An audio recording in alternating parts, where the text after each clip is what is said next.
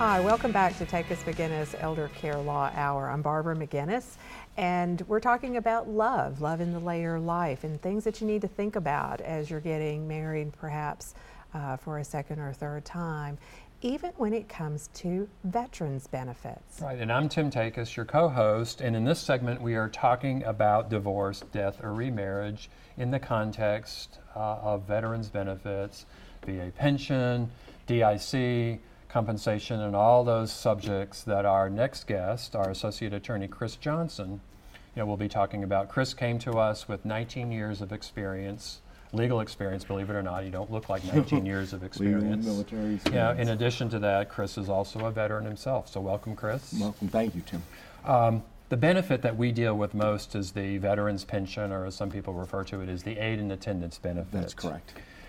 Can you share with us a little bit more about what that is and and who qualifies? Absolutely. So it's a benefit that's there for veterans who qualify both financially, and then if you look at the aid and attendance portion of it, for medical qualifications. So I consider it like a two-layered cake, and the first one is the financial and military qualifications. For veterans that are 65 years of age or older or 100% disabled, 90 days of active duty service with at least 1 day in a wartime period, and a discharge that's other than dishonorable. Right. And once they have those, then they look at the financial criteria. And currently the cap for wealth for your net assets is $127,061. And if you are below that, and then what they do is they have a maximum annual pension rate, and it depends on your status. Are you single? Are you married? How many dependents do you have? And then they will look at different amounts, and are you the surviving spouse or are you the veteran themselves? And then that they will dial in what we call the baseline non-service connected pension. And then they can look at your medical issues, and if you need assistance with 2 activities of daily living, dressing, bathing, toileting, ambulating, feeding yourself, and the like, then they will look at putting an additional layer on that pension known as aid and attendance. And that's what most people affectionately refer to the program as. Right. Mm-hmm. So how much money are we talking about? What's the monthly allowance in these, you mentioned several categories. Right. Well, the max category can be up to $24,000 a year. So you can get a stipend of a little over $2,200 a month if you're a married veteran and you need aid and attendance. And that, as anyone can imagine, can have a real big financial impact. So let's say you have, because a very common scenario in our office is you have a married couple, one of them who is, significantly maybe impaired. Right. They move to assisted living, which might run at $5,000 or $6,000 a month for the couple. Right. So maybe if the spouse is a veteran, that's $24,000 or $2,000 a month. Or more than that, $2,200 a month to cover that cost. That's right. And when you think about it, the impact, the VA did put some thought into where they dial it in, because I think, a lot of the spouses, one will have a pension or a Social Security check that's coming in that's right around $1,500 or $1,600, and then another one has one that's maybe just close to $1,000. So that what do you have right there? You have $2,500, and you add another $2,200 in there, and look at that. All of a sudden, your assisted living facility bill is covered, and that's exactly what it's dialed there for. Right. Mm-hmm. Now, if you're the surviving spouse, though, it's a lower benefit. That's right. So if you're just a surviving spouse, you're looking at around $790 just for meeting the financial criteria, and then you can get upwards to $1,300 a month if you meet the aid and attendance criteria as well. Right. It has less of an impact, but they understand that the program is obviously centered for veterans, but it does not want to leave the family members behind, obviously. Right. Now, what if you're divorced? So if you're divorced, there's a short answer and a long answer. Okay, let's have the short one, and then we'll give you the long one. There we go. So the short answer is, if you're divorced, the odds are, in most cases, it severs the benefits.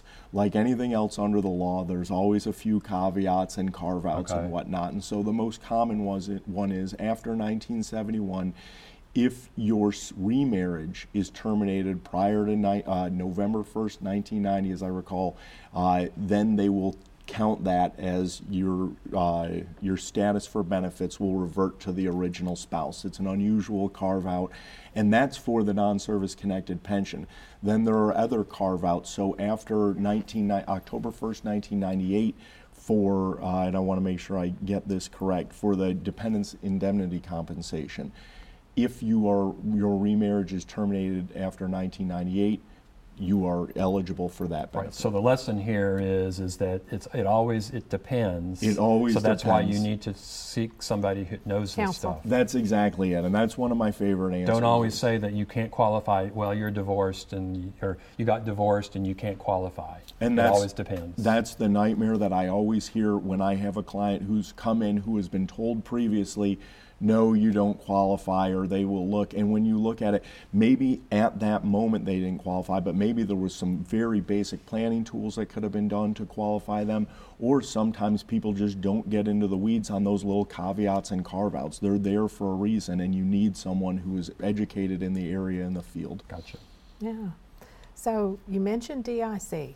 A little more explanation Tell us a about little more, what yeah. that is. So that is for surviving spouse, surviving children of a veteran who either died on active duty or died as a cause of their active duty service. So I think the common one that we would think of right now is those that passed because of Agent Orange exposure in Vietnam. And So dependency and indemnity compensation equals DIC. equals DIC. Okay, That's great. correct. So we call it DIC, but That's just so right. people know that. And there's been a great expansion.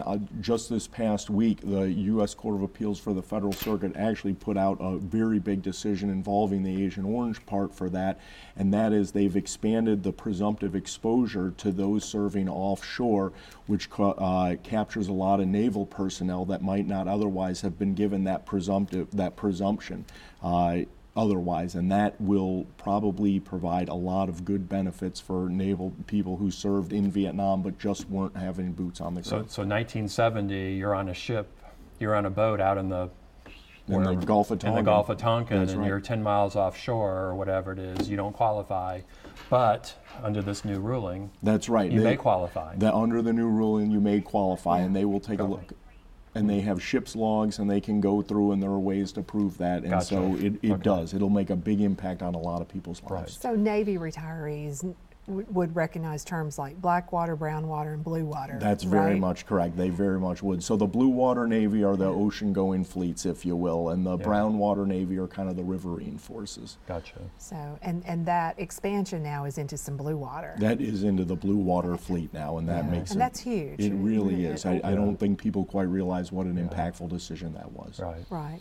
So DIC is complicated too, though. Back to that, and the surviving spouse or dependent children. That's really a potentially huge benefit because that is. So if my husband died because of an exposure, that's DIC, right? That's DIC, and the critical aspect in proving to get a DIC claim approved is the nexus between the cause of death and the service. And so those when we talk about the presumptions with Agent Orange, that makes that burden so much easier on the family, because if you had boots on the ground in Vietnam, you're presumed to have been exposed to Agent Orange, and then they have a presumptive condition list where it's presumed that you got this disease from that exposure. And so the VA understood we need to make this easier for some families, but there are some presumptions where there are some claims where there is no presumption, and you have to get your medical records together and get doctors' exams and prove the nexus. Do you have to be married to the veteran for a period of time before you're eligible to receive that DIC? Yes, you do. So normally you're married to them at the time of death. You've been married to them during the service for that time. Like anything else, divorce affects it, and divorce can affect things very difficulty. But the bottom line is, if you've been married to them for over a year, it's worth looking into. So let me see if I understand what you just said. Is that okay? In 1970, you served in Vietnam, Right. And then you got married in like 1980. Yes. So would your spouse still qualify? If you're still married today and you pass Gotcha. while married to that so you don't have to spouse- be married while the person No, was During in not service Vietnam. time. you don't have to be married during the Yeah. service. Okay, time. gotcha. Okay. Okay, so what about eligibility for TRICARE? If you marry a veteran, do you get TRICARE? Or a retiree, not just a veteran, Yes, right? so you'll get it. There'll be an eligibility enrollment period, and so that can be a very positive impact on a family. If you have TRICARE is healthcare for veterans. That's correct. Right. And so you can get eligible for TRICARE, and then there's CHAMP VA, and what happens is if you get a divorce with CHAMP VA, that will sever it. Right. And then, or if you get a remarriage, and then there's a rule before and above 55. Thank you, Chris. Yes. It's time for a break. Is it time for a break? Absolutely it is. So, and when we come back, we're going to be talking with an expert on Medicare and Social Security and how that affects marriage. Chris, you can always find on our website. Stay with us.